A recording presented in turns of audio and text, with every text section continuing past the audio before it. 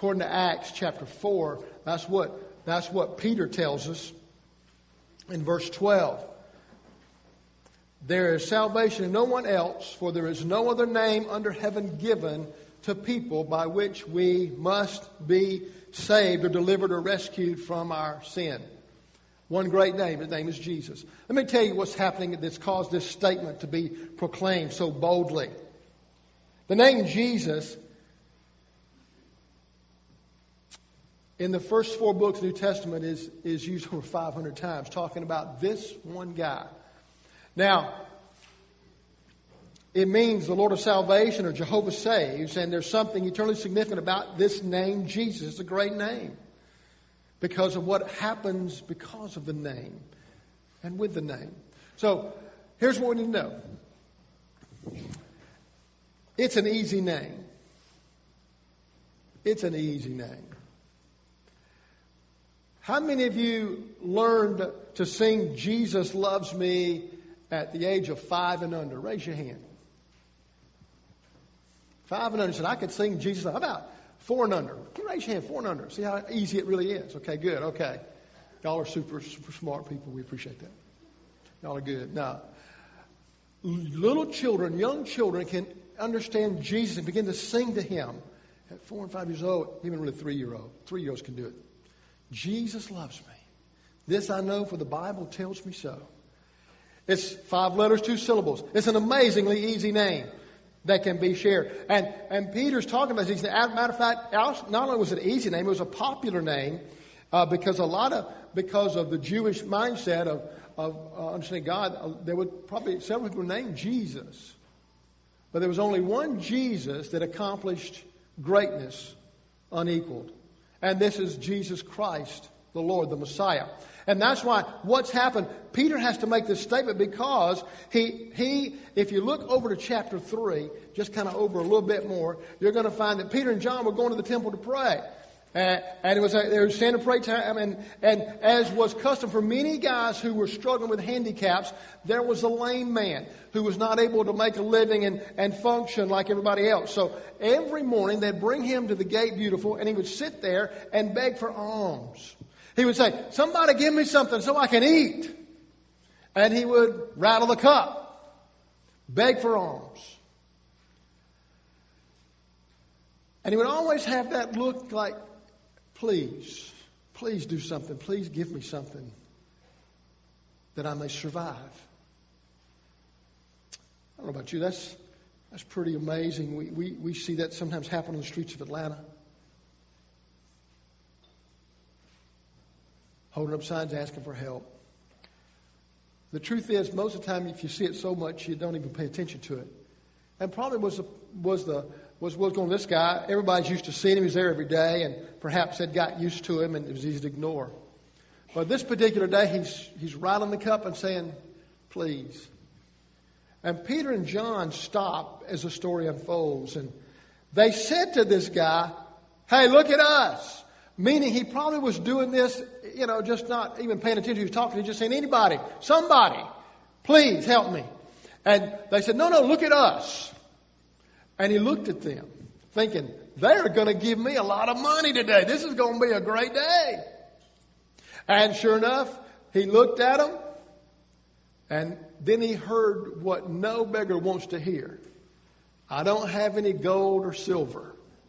I have nothing monetary I can give to you. Can you imagine when he heard that, his heart probably sank. He said, man, going to be a big day. I'll be able to eat good today. And then they said, brother, we ain't got anything. We can't give you any gold or silver. We're not giving you money. Can you imagine? He probably said, great. Wow. Probably looked away. They said, oh, look at us. But what I have, said, I ain't got any money. We don't have any money. But what we do have, we are going to give to you. And in the name of Jesus, in the name of Jesus Christ the Nazarene, get up and walk. He had never heard those words before. Easy name to say. Now what's happening? And sure enough, as he begins to realize this, he's kind of amazed, and something has to happen inside him.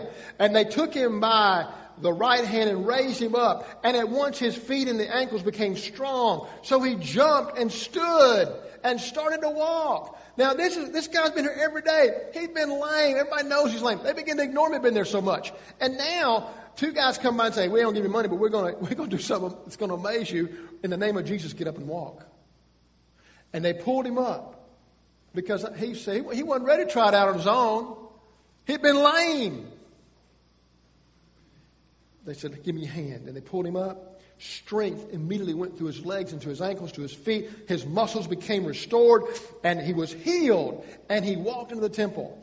And this became the event of conversation that day. He was walking and leaping and praising God. Wouldn't you do that if you were healed? I certainly would. I'd be real excited. There would be no doubt anybody within the sound of my voice what had happened to me. Because some guy said, in the name of Jesus, we want you to walk. And so he's now praising God, and people saw him walking and praising God, and they recognized he was the one who used to sit at the gate beautiful. Couldn't walk.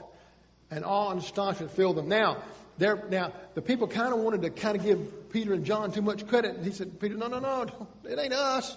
It ain't us. It's the name of Jesus that's great, not us.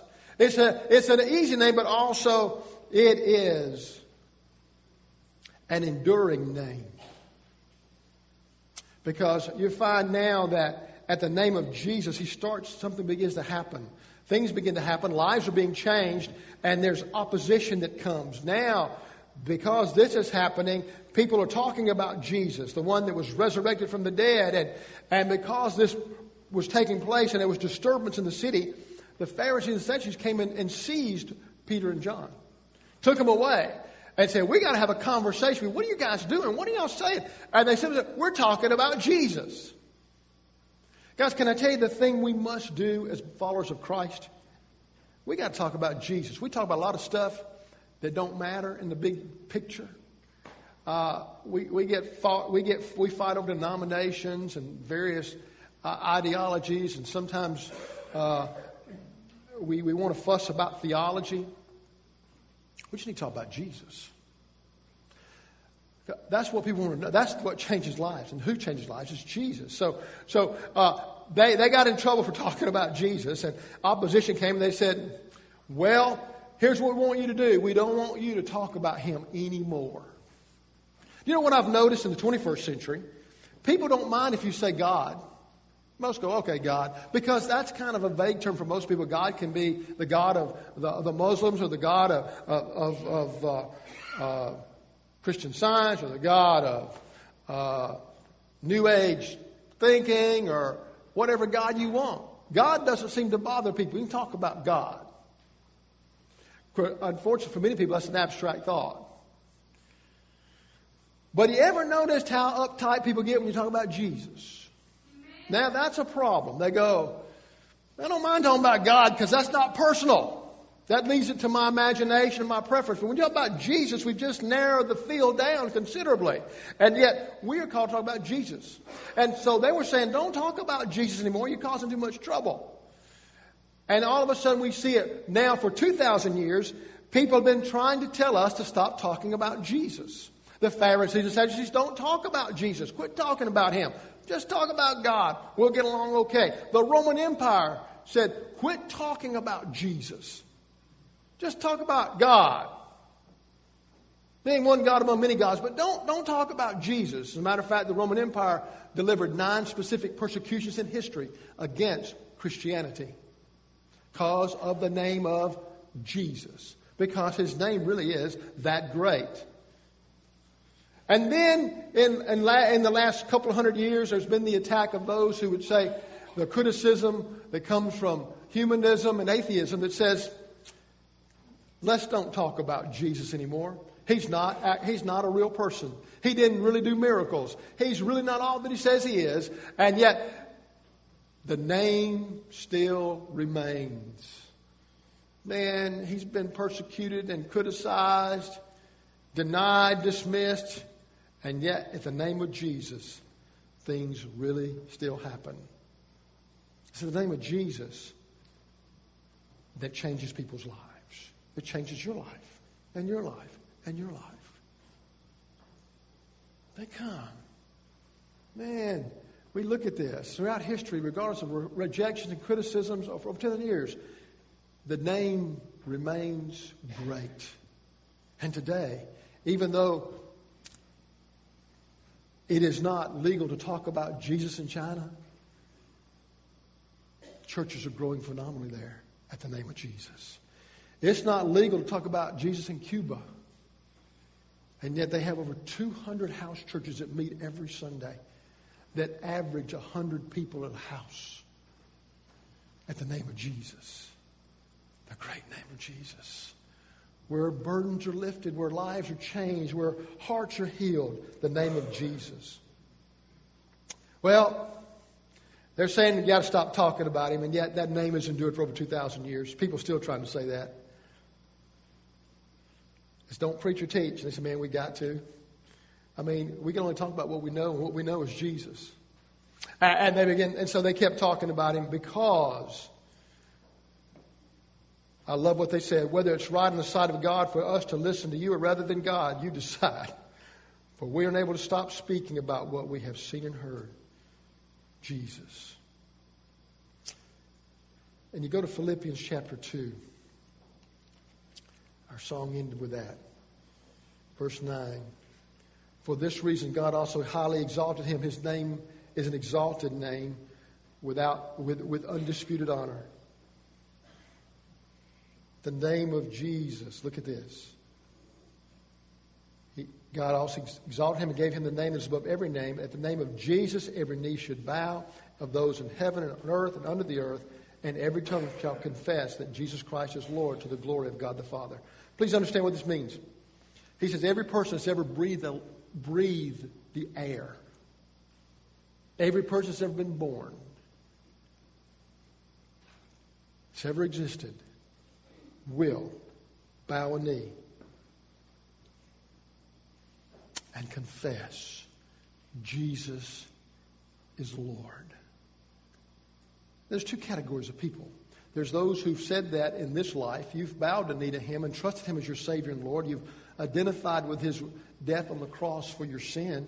And so you're going, I got that. I'm with that. So I've already confessed him as that. Then you just get to rejoice in your confession and repeat your confession to his honor.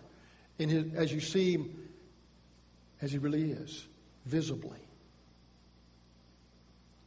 And you say, you are Lord. And it's a time of rejoicing. You'll be so excited to say, you are Lord, you are Lord, you are Lord. Every tongue will confess. But then there are those who've never confessed him here in this life. They've denied him, they've ridiculed him, they've made fun of him, they've slandered him, used his name in vain. They also will have a moment when they stand before him as judge. And they too will bow a knee, brokenhearted at their foolishness and their failure to receive him. But they'll bow a knee and confess he is who he says he is. And he did what he said he did. And they'll have regret that they didn't receive him in this life. They'll be cast into outer darkness where there's weeping and wailing and gnashing of teeth, and they will be separated forever from the God they rejected in the person of Jesus Christ. But God said, he came from heaven to earth and died on a cross, experienced the humiliation of crucifixion, and one day every knee will bow and confess him as Lord. One will be a time of rejoicing, for the other will be a time of regret. It's an exclusive name, bringing rescue from sin. It's what it is. The reason Peter and John kept preaching Jesus is because no other name brought deliverance from the bondage of legalism and religion, mysticism, humanism, Gnosticism, No other name could break people free from the stuff that held them captive but Jesus. That's why it's one great name. It's one great name. Guys, I've been doing this, preaching for a long time. I have seen the name of Jesus break an 18-year-old boy free from the grip of the occult. He worshiped Satan, involved in a cult and all that kind of stuff, and a coven. And I watched him give his heart to Jesus. I watched his life change. I've watched people that are hardened against God, it seems, melt at the name of Jesus. I was at the mall talking with a guy some time ago, and I just kind of went up to him and said, man, it's just, no, he looked like he's had a bad day. He looked like he was mad at the world. And I just, how you doing, man? I'm not doing good. I said, well, I'd like to maybe pray for you. He said, I don't want to talk about that. I said, well, maybe I could share something that'd help you. He said, I don't want to talk about that. I said, well, let me. You mind if I share something that kind of helps me get through life and something means a lot to me? He said, well, go ahead. I said, I want to talk to you about a guy I met some time ago named Jesus. Jesus, the one that came from heaven and he did all these things on earth. He was good to people, kind to people, healed people, and did all these kind of great things and taught a new way about how we can really know God. And I said, and the man got a little harder and said, I know all that, but I don't really get in all that. I said, I understand, but let me finish. And I said, and let me tell you, he died on the cross. I said, that's what changed my life, to realize he died on the cross for me, that he would let his body be abused and tortured just because he loved me. Just because he cared about me and my life and every day of my life and the eternity of my life. And this hard guy, I noticed, began to have tears forming. And he began to have just tears run down his cheeks. And he was just like, all of a sudden that hardness began to melt away. It wasn't anything I'd said. It wasn't me. But it sure was Jesus. Jesus was beginning to make himself real to this man. He began to see him on the cross in his heart. He began to visualize something real about the name of Jesus. It was more than a religious term or a Baptist term or a Methodist term or a Catholic term. It's about a person. No longer about a creed, but about a Savior. And I continued to share a little bit. And now, man, he's asking questions. He's crying in the middle of a mall. And the end result was he trusted Christ. I'll never forget that moment. Some time ago when I was working with Crusade, Campus Crusade, and shared at a mall with a bunch of young teenagers just like you guys, going around sharing our faith. That's what it was. And Jesus just made himself real. It's one great name. His great name.